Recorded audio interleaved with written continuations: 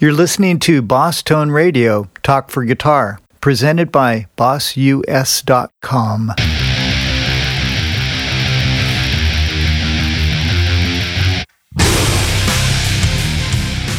Hi, Paul Hansen here. I'm the host of Boss Tone Radio, and today's guest doesn't really need a lot of introduction. His name is Steve Morris.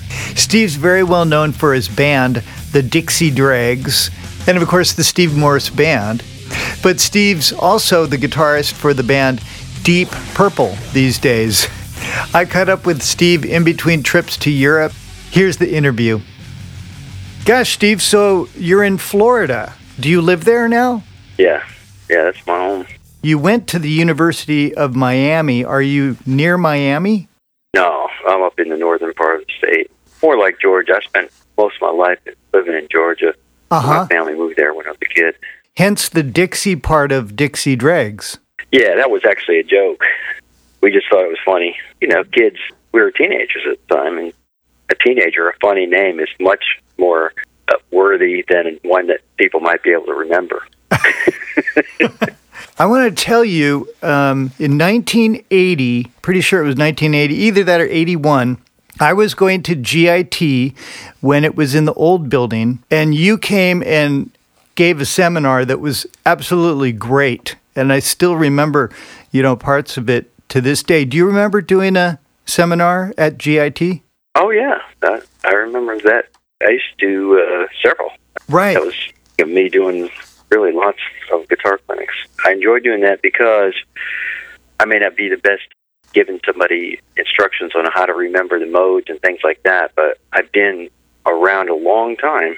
It's like that thing that my grandparents used to tell me. Listen to your elders. Yeah. I've seen a lot in the music business and you notice certain things, cause and effect. I try to encourage young players with, what I think is important, as opposed to often what they think is important. Well, I remember a long time ago when you did that seminar, I was grappling with, I'm a guitar player too, and I was grappling with improvising solos or working them out. I watched you just rip off like these really cool licks, and you just were doing it off the top of your head. And I don't know, it helped crystallize for me. You told me that improvising isn't spontaneously creating, it's kind of reorganizing. Do you recall that? No, it's something like I feel is that generally when people have played something off the top of their head, what they're doing is rearranging things that they know. Right. The same way we make sentences. We don't make sentences with words we don't know. Exactly. So each word could be a phrase or a finger pattern, or it could be a hint, an idea. Your sentence could be the idea of a melody, and how you put it together. It depends on what you've done in that area at that tempo with that kind of hand position. Right. And that key and yeah. So anyway, it was a great clinic. You've had an amazing career. It's spanned a lot of years. I read you've been on 47 different albums. Can we go back in time when you were at Miami at the college? You met the longtime Dixie Dregs drummer, Rod Morgenstein, and he was playing piano. Yeah, there was a class called improv. I was actually in school to play classical guitar, but since I was a beginner, they didn't really want me. And so I got stuck in the jazz department, who didn't want me, but were a little bit more tolerant. Uh-huh. Although they didn't want me playing in the jazz ensembles, they did, put me in all the classes. So in my improv class, Rod Morgenstein, we'd have an assignment, like play over these changes, and everybody would, in front of the class, have to play. And I thought Rod was really melodic and just different. There was something special about him. And I thought, this would be a great guy to do some writing with. And then it turned out we really needed a drummer, and I found out Hiram Bullock told me Rod was a great drummer. I said, are you kidding me? He's a keyboard player in my improv class. He said, yeah, but usually I don't play drums. Wow. Play drums like a musician, So that's how it ended up. Hiram Bullock was going to school with you back then? Yes. Wow. He was the second guitar player in the Dregs for a while, and then he was the bass player in the Dregs for a while until Andy moved down there. Andy West. Hard to keep Hiram, though. It was hard to keep him because he was a hustler and he had lots of gigs. He was a moving target. Yeah. Whenever we could work with him, we did. Hey, this is kind of a weird thing. I heard that you got kicked out of high school because you refused to cut your hair. Is that true? Oh, yeah. I could have got kicked out every 2 weeks from the time I was in junior high. Public school, too. In fact, the last time I got kicked out, this is going to really sound weird, but... All right, Augusta, Georgia. Right. It's a big military town, and I was friends with a lot of the GIs because they were stationed at Fort Gordon. Fort Gordon. Not too far, within easy driving distance of Augusta. And so they would come on the weekends, and they were our best audience, for the kind of original and covered material of heavy music and original stuff that we were doing. And so we'd play downtown, and the GIs from all over the country came. They were great, and one of them was in the National Guard. I was telling him about, oh man, I just had to get a haircut. Every 2 weeks they come and kick me out until I get a haircut. You just do what we do. When we go in for our weekend every month, we just tuck our hair under a short hair wig. I said, oh, that's awesome. Does that really work? I said, yeah, you can't tell. So here I am in high school, and the principal comes up on the last day of school, right before the summer vacation, says, Morris, you have to get your hair cut to my satisfaction, military style, before you get your report card. In other words, you're not going to be able to finish this grade unless you do this. I checked into the legality of it. They were like, well, if you're violating the dress code, which I wasn't, I didn't think. But anyway, I couldn't afford a lawyer. So I cut my hair and said, that's it. That's the last time. Next time I went to school, I had a short hair wig and much longer hair because I let it grow over the summer. And things went fine. The year was going really well. I was doing excellent in school. I had a lot of friends, and other people were doing it. And somebody told somebody in the administration, they made a special rule that says boys cannot have wigs. Oh, man. So they didn't even know what color my hair was or how long it was. They just knew it was there. And they made a special rule. And that's what I said. That's it. I'm done. Wow. And then I tried to go to tech school, learn to be a mechanic or something, and they wouldn't let me in because the superintendent of schools had made sure that every public school in the entire county would not let me in. And so, yeah, there was a Catholic school that would take me if I wore a tie and a shirt and belt and everything and get my hair back. Is that how you finished high school then, at the Catholic school? Yeah. And my gosh. My parents said, well, you've made this problem, so you're going to have to pay for it yourself. All my amplifier money that I was saving for a new amp went to that. Oh, no. Then after that, I just, I never actually got my diploma, but I, was sort of bred to be an academic person, and I got into college. I did summer school stuff. Wow, what a story. To get my credits done. After you graduated from college, that's when you started the Dixie Dregs? Well, we actually did it in school. I did 1 year in Miami and then another year back in Augusta. During that second year in Augusta is when we did the Dixie Grit. Dixie Grit was just another funny name because none of us were actually born Southerners. Oh, Dixie Grits. Yeah. Grits, yep. Yeah. And grit is a singular of the grits. Grit. Just that cooked wheat cereal, but it's corn-based. Anyway, just another joke, inside joke that became a band title forever to our detriment. And, we had a hard time. Augusta was just not a great place to be for a band that did originals. And the band broke up, and so Andy and I were left saying, well, we should do something. Let's do something instrumental. And we're the only ones left from the band, so we're the Dregs. We'll call it the Dixie Dregs. I get it. We laughed, and that was the title. So it was just Andy and I, and then we had several different drummers from Augusta. Then my third year of college, I went back to Miami, and that's when I started working with Rod and Hiram Bullitt, Alan Sloan. Oh, my gosh. Frank Josephs. And then I called the band and said, hey, Andy West. Really going well. I got amazing musicians everywhere. You got to come down. And he did, and we started playing around the area for free. The reaction was so good, and the musicians were so good that I felt like he really needed to be part of that. So he took some courses there. So we spent a couple years in the University of Miami as the rock ensemble number 2, but it was really the Dixie Dregs band. The same material that I was just bringing in charts every week. But we had a college course credit, since we were ensemble, and I was the quote instructor. I brought in the charts, and I was responsible for getting the set together, to play for the faculty and student body for the recital. So, Steve, when you bring the charts in, would you write a drum chart and then like a chord chart for the bass player to follow, or would you actually write notes? Wrote notes for violin, Oh, yeah. chart, chord charts, and melody notes for keyboard, and just made a copy of those for bass and drums. Because Rod, he could understand the whole thing from the top to the bottom. He would just figure out something to play and would learn real fast. And same with Andy. I didn't write too much in bass class. Yeah. I would always write out violin lines, and if the chords were weird for the keyboard, Right. so that we'd get those voicings just right. Chord voicings. So, Steve, when you were starting to get popular, were you guys rejected by a lot of labels before you signed with Capricorn? Oh yeah, every label, including Capricorn. I love to tell people that because every band I've ever heard of, except for the most outrageous, like if you have a girl band with 5 models, or a boy band the exact opposite, or have the most, guys dressed up like reptiles or things like that. People being signed maybe, but for the most part, if you're doing something that the audience likes, the record company really has to be told to like it. Somebody in the industry has to tell them, hey, those guys are good. Oh, really? And then they'll listen. But if you just send them a demo, they'll just return it. Right. In fact, I had a rejection wall. I remember living in this old trailer that I bought, which was a really cool thing, I thought, to own your own place.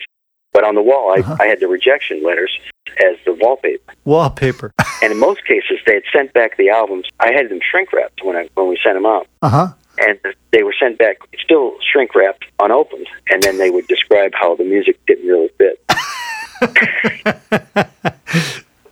But then somehow you got involved with Allman Brothers' manager, and did he get you the deal with Capricorn? The Allman Brothers had just broken up recently, and Chuck LaBelle, the keyboard player, who's now with Rolling Stones for many decades, Chuck LaBelle, yeah, was doing a solo tour. His name's Chuck LaBelle, so his initial is C, and he called the band C-Level as a play on his name. So C-Level was doing some gigs.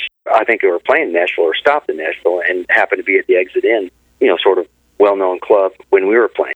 Twigs and Chuck were there, and they were laughing. They just thought the band was funny, and we did have a sense of humor. They liked it. It was instrumental music, and obviously, had a limit to what could be done with it in the mainstream, but they told Phil Walden from Capricorn. And suddenly, somebody listened to the demo, and we got a deal. Actually, before then, we had Al Cooper and MCA.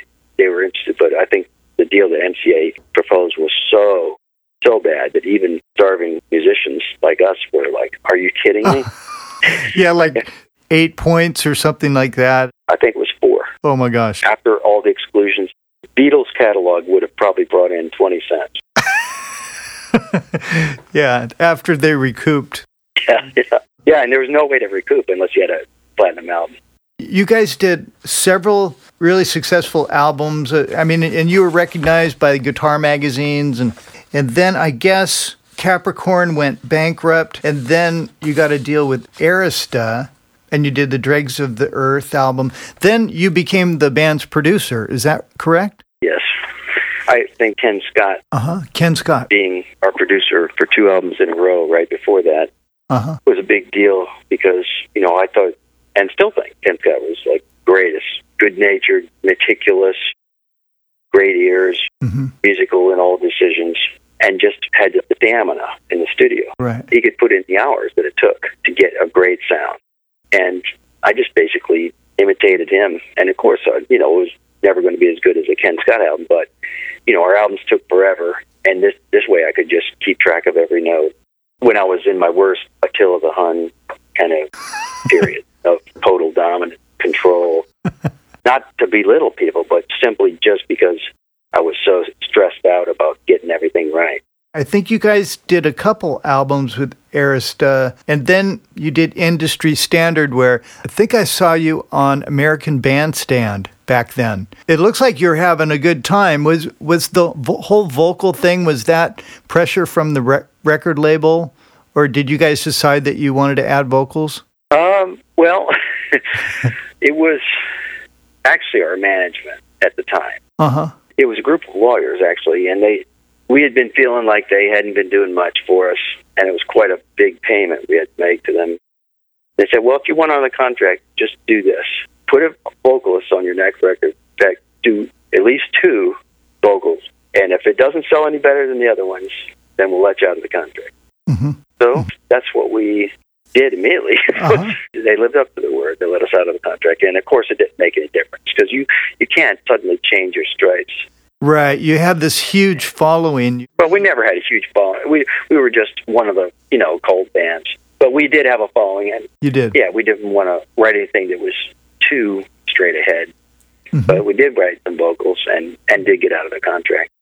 Oh. And I had fun doing it and got to work with some great people in the process. Oh, gosh, I want to ask you about Kansas. How did that come about that you got into the band Kansas? I was at a concert in Atlanta. That was our home base. And I saw Phil Lehart. Kansas's drummer. We'd been friends with everybody, and I was a big fan of Kansas. The band was broken up at the time I saw Phil, but he said, I was talking to Walsh, he was thinking about coming back and doing the album. I said, that's great. Mm-hmm. Can't wait. If you want to do any collaboration, writing or anything, let me know. And so a few days later, he did call me up. I got together with everybody, and we actually had Steve Walsh sing background on our Industry Standard album, and we got along fine with him. But he didn't want his name on there because of his record company or something like that. I remember All I Wanted. Was he on that song? Yeah, that was actually a tune that he had been trying to do with Kansas to write, and it just wasn't quite finished. The band just wasn't happy with what was coming out, and so that was one of the things we worked on. And I immediately said, well, what about this? And suggested a little instrumental part and instrumental turnaround for the verses. And it was a hit. That's all it took was a little push. It was, a majority of that was his tune.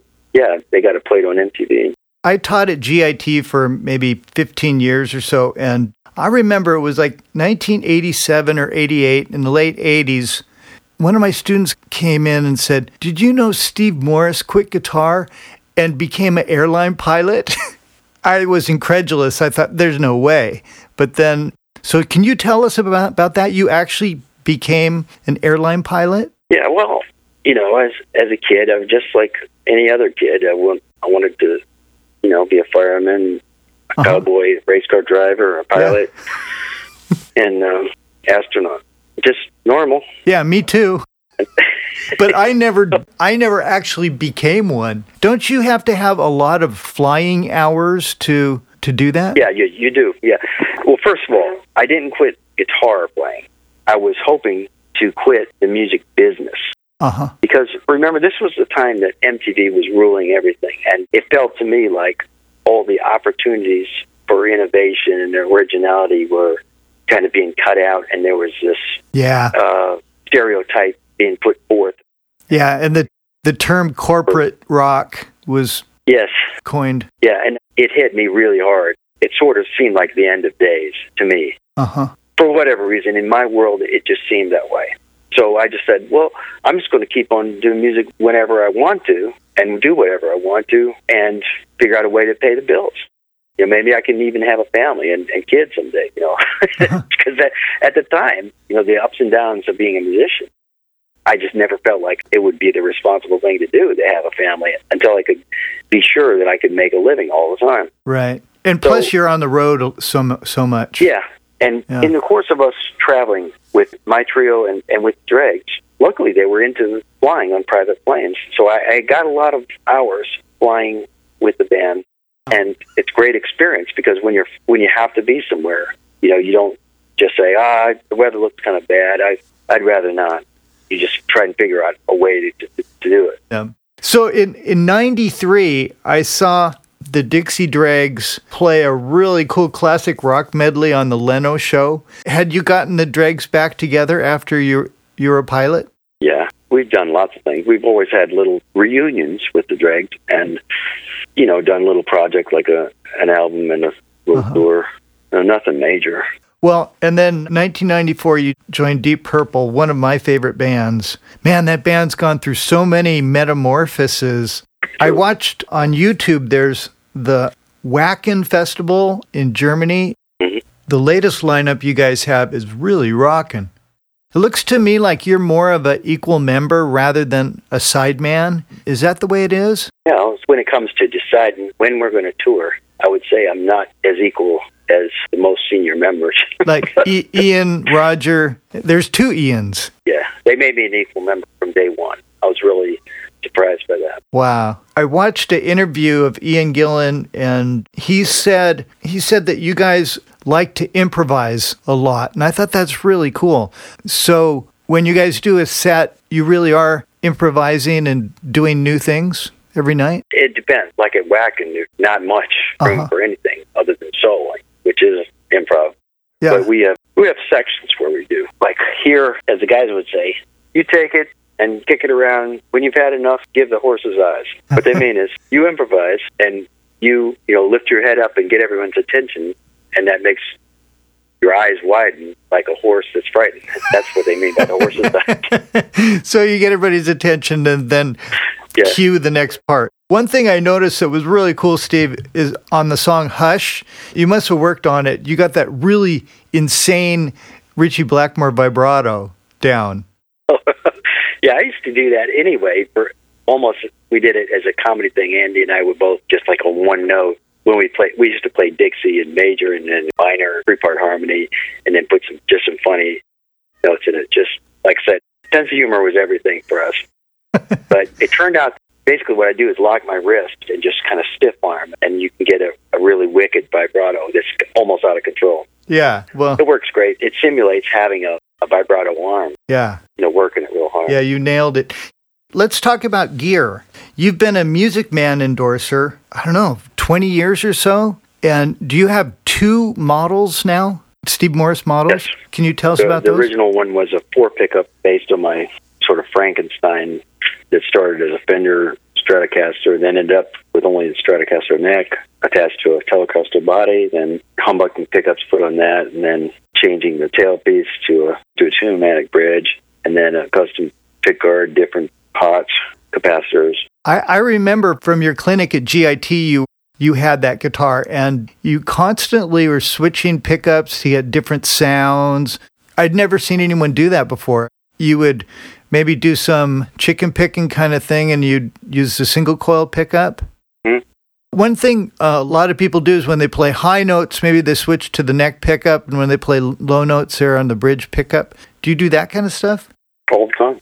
Yeah, I mean, I change pickups a lot. I think the range has a lot to do with it. And the combination of single coil and humbucking together on the not very distorted stuff makes just a great sound for rhythm and for funky stuff. So, yeah, I use it a lot. I mean, I'm always changing pickups. That's one of the... That's one of the things of your style that you do. Guys that play organ, they do the same thing. They change sounds. All the drawbars. Mm-hmm. It always seems to me, do you use 10 through 46 gauge or heavier? Normally, I said it's been 10 to 42. Now we have a drop D tuning it. It's a higher 6 string, 52 or something like that. Something fat. But we tune the standard pitch. And lately, I've actually been trying 9s just for left hand. Yeah, you can vibrato more and bend easier and easier on your fingers, I think. So this summer, you're doing a bunch of touring with Deep Purple, right? Mm-hmm. And I was looking at your rig, and it looks like, okay, you're using Engel amps, and do you have a couple amps set up where they're running all the effects, and then a couple amps totally dry? Yeah. The dry amp is just basically nothing going into it but, well, there's tuner and compressor, foot pedal compressor, and both those have to be total bypass. So they both make a clunk if you hit them. But try to do that strategically. That's your Boss TU-12 tuner? You still use that one? I use those for a lot of years. So they're good tuners. So you used the TU-12 through the Dixie Drag years and the... Yeah, that's all I used up until, just a few years ago. And I noticed, looking at one of your videos, that you use an octave pedal a lot with Deep Purple for solos. Can you talk about that? Yeah, it started when we were doing Hard Lovin' Man, and Ritchie's solo, he had harmonized it, almost sounded like it was the same solo up minor third, that it was parallel. And so we tried with a bit shifter during the solo, and everybody liked the sound of it. And because with the 2 amps, the harmony only comes out of the second amp, doesn't modulate the first amp. So it really does sound more like 2 guitars. Right. Then, for a couple solos, just to give a different color using the octave. Is it the Boss OC3, the brown one? That's one of them. I have 4 different rigs, actually 5 different rigs, but that's definitely one of them. Do you have any other Boss pedals? Yeah, I have a tap delay, or not tap delay, where it has a huge memory. Oh, is it a looper pedal? Yeah. So RC3, maybe a red one? Yeah, it's pretty big. Does it do like lots of different loops? Yeah. I still have that Chorus Ensemble, which is Chorus Ensemble. the best. A Boss, big, heavy cast iron thing. Yeah, I think that's the one that Andy Summers used in the early Police albums. It's called the CE1. Yeah, in fact, I bought that in Hollywood at our first recording session. It was awesome. I thought of one other thing that I use a lot. I carry with me as the CE2, the little chorus. Oh, yeah. Also, because it allows you to split the modulated signal and the straight signal. Or maybe the CE3. If you put a dummy plug in the stereo output on one side, you can get the totally modulated only signal on the other. Oh, I didn't even know that. So that's one of the things. When I use it, I have to put a cheater plug in. And then it becomes all effect. Yes, and that's what makes the 2 amps sound big and massive, is that they're never doing the exact same thing. Thanks for the tip. That's something to try. Have you ever used guitar synthesizers? Very much. I had one of the Roland guitar synths put into my prototype Music Man guitar and used that for the whole tour that we did with Rush. It was a Power Windows tour, and we were opening for them. Was that my trio? Oh, your trio? Yes. Do you recall which guitar synthesizer you used? Yeah, it was like a pretty big size. It had a big old huge connector. They call it the 13-pin connector, and you had that special pickup. So when you were on tour with Rush, what did you use the synth for? Oh, we did, again, some funny stuff. Like, we did Give Me Some Lovin', and I played the organ part on it. You played the organ part? Yeah. Give me some lovin'. Yeah, and doubled some solos with it.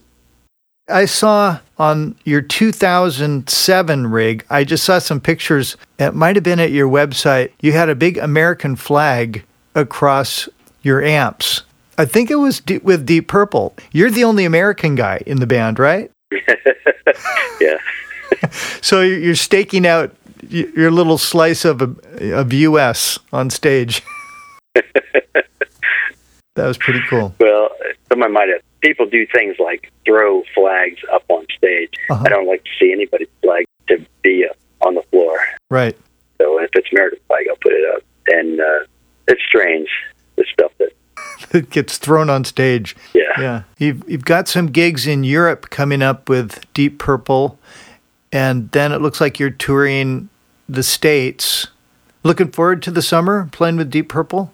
Oh, very much. Yeah, we just got back.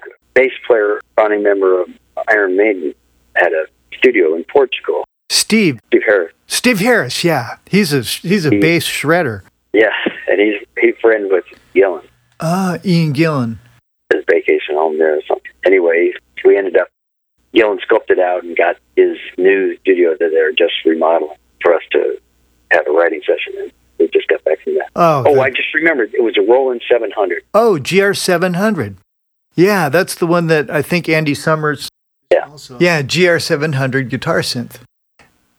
So in Portugal, is it like just beautiful, and is Steve Harris's place near the water? It wasn't on the water, but it looks like California. Wow. The weather's like that. You have a few weeks off, and then you head back to Europe? Yep. It never ends. Yeah.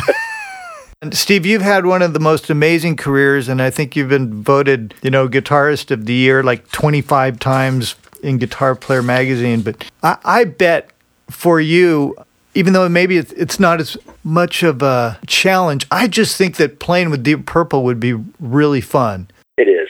It's a perfect gig for a guitarist like me that did a lot of time as a cover band guitarist. Yeah. I got to play Rich's parts too. as well as the new stuff. Yeah. And I love, getting the right rhythm part to make the band percolate. And like Steve Lukather famously said in one of our guitar seminars that we were doing, he said, he has a funny way of talking. It's always funny. I know. I interviewed him on this show, too. Yeah. He's saying, dude, I played on 400 records, and you know what? Not once has anybody hired me to solo. I do some solos, but they want the rhythm playing. They want it to feel good. And that's what you got to think about if you want to get a gig as a guitar player. Yeah, it's making it feel good, making people want to dance and move. Yeah. And with Purple, it's great. What I do matters. Steve, thank you so much for talking to me. This has been really fun. Me too. Thanks for your patience finding a time we could do this. Oh, no problem. Any last words about Roland and Boss Gear? Everything that I've ever had has worked and continues to work, unless it was completely abused on the road. And that's what it's all about. That's the description I would say is the best about Roland. Stuff just works. Does what it's supposed to, and it keeps working. Yeah. Well, thanks for talking to us, Steve. Well, thank you so much. Hope to see you again. Yeah, me too. Okay, man. Bye-bye.